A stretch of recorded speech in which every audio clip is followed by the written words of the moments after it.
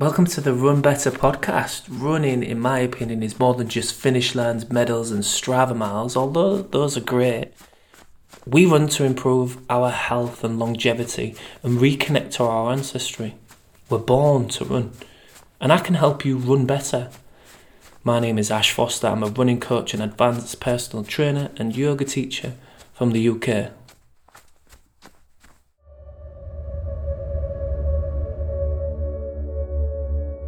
Hello, it's Ash, your personal podcasting running coach, and welcome to this episode of the Run Better podcast, where, as it states in the title of the podcast, I try to help you run better. This episode is all about how does yoga help you run better, and how does it reduce our injury risk. As a yoga teacher, I am biased towards yoga, as you may have learned. But it has really helped me throughout my life and has helped my body. I'm going to get into that in a little bit. But before I do, if I could ask something of you, you listen to this content for free, and all I ask of you is that you would share it with a friend, a work colleague or a running colleague.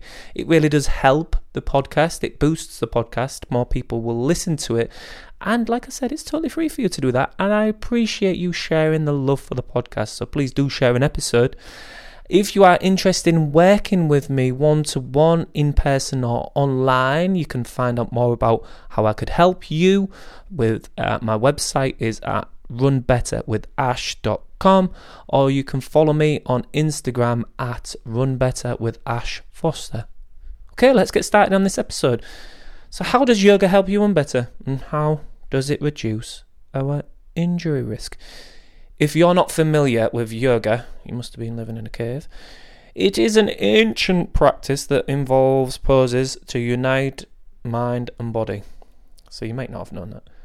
But anyway, so there you go. It helps us unite our mind and body, or that's what it's supposedly meant to do.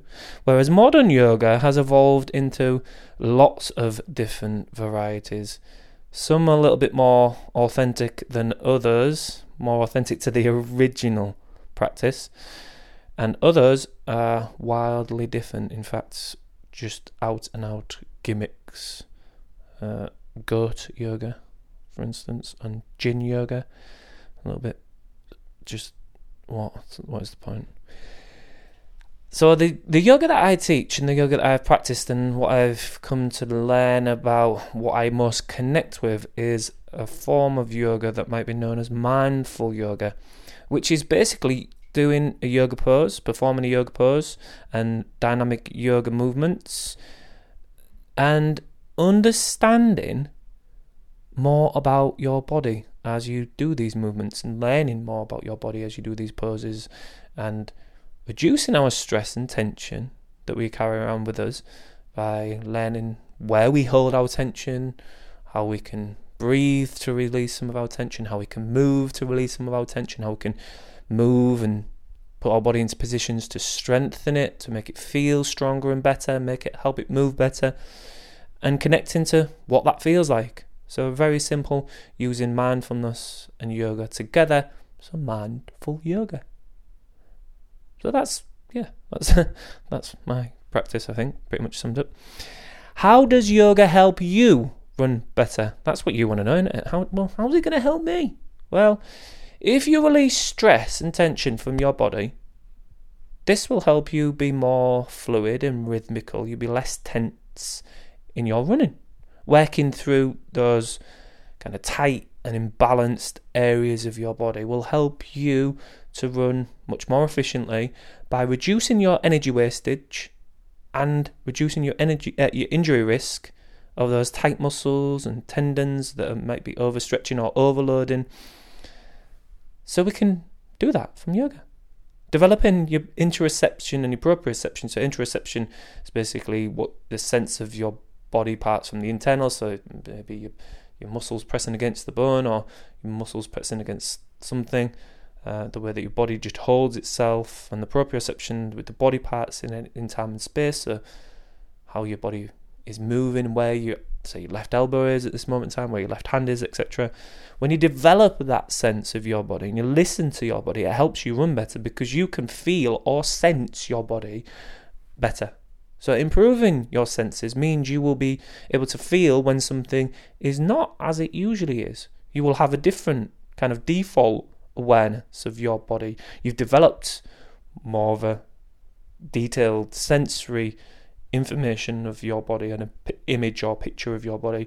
And anything out of the ordinary, like a tense shoulder or stiff hip or a heavy foot landing, pounding in the knees, or a tight calf muscle, etc., etc., whatever it may be, yoga aids that because we are connected. We can feel, actually something's going on. No, I need to maybe just do this, or maybe I just need to work on this, or maybe I need to figure this out. So yoga helps that. It helps develop that sense. Yoga also helps our recovery as you work through mobilizing those tight, achy tissues and using the floor as a tissue massage, which I tend to do a lot. So it helps speed up your recovery. And also yoga breathing helps reduce our stress and tension and increases the uptake of oxygen. So there's lots of studies that have been done around yogic breathing or pranayama that have shown how it can benefit your endurance, it can benefit your stress and anxiety levels, and improve symptoms of depression. So this will improve. So doing yoga in those two instances of the recovery and the breathing helps you run because you're running with less tension, and again you're more connected, but also it helps you recover better. So that's how yoga helps. And for me, when I first started practicing yoga about 12 years ago, I was able to notice that I could breathe and change my breathing and be like, that just changes what's going on in my mind. I feel a lot less tense, a lot less stressed. And actually, I've just noticed that my shoulders have eased up and maybe my jaws just stopped tensing. And then when I took my yoga breathing into my running, and when I took my yoga practice, that awareness of developing those senses into my running, again, I could feel like, oh my gosh, what's going on here? This just feels a bit wrong. And then that's when I went on this journey of like, I could feel that I was a little bit heavy on my feet. I was a little bit pounding in the knees, and I was like, something needs to change here. And that was the catalyst to understanding that I was a heavy heel striker and that cushion footwear was not helping me at that moment in time. And then I went on this journey of discovering how to run properly, and here I am more than a decade later.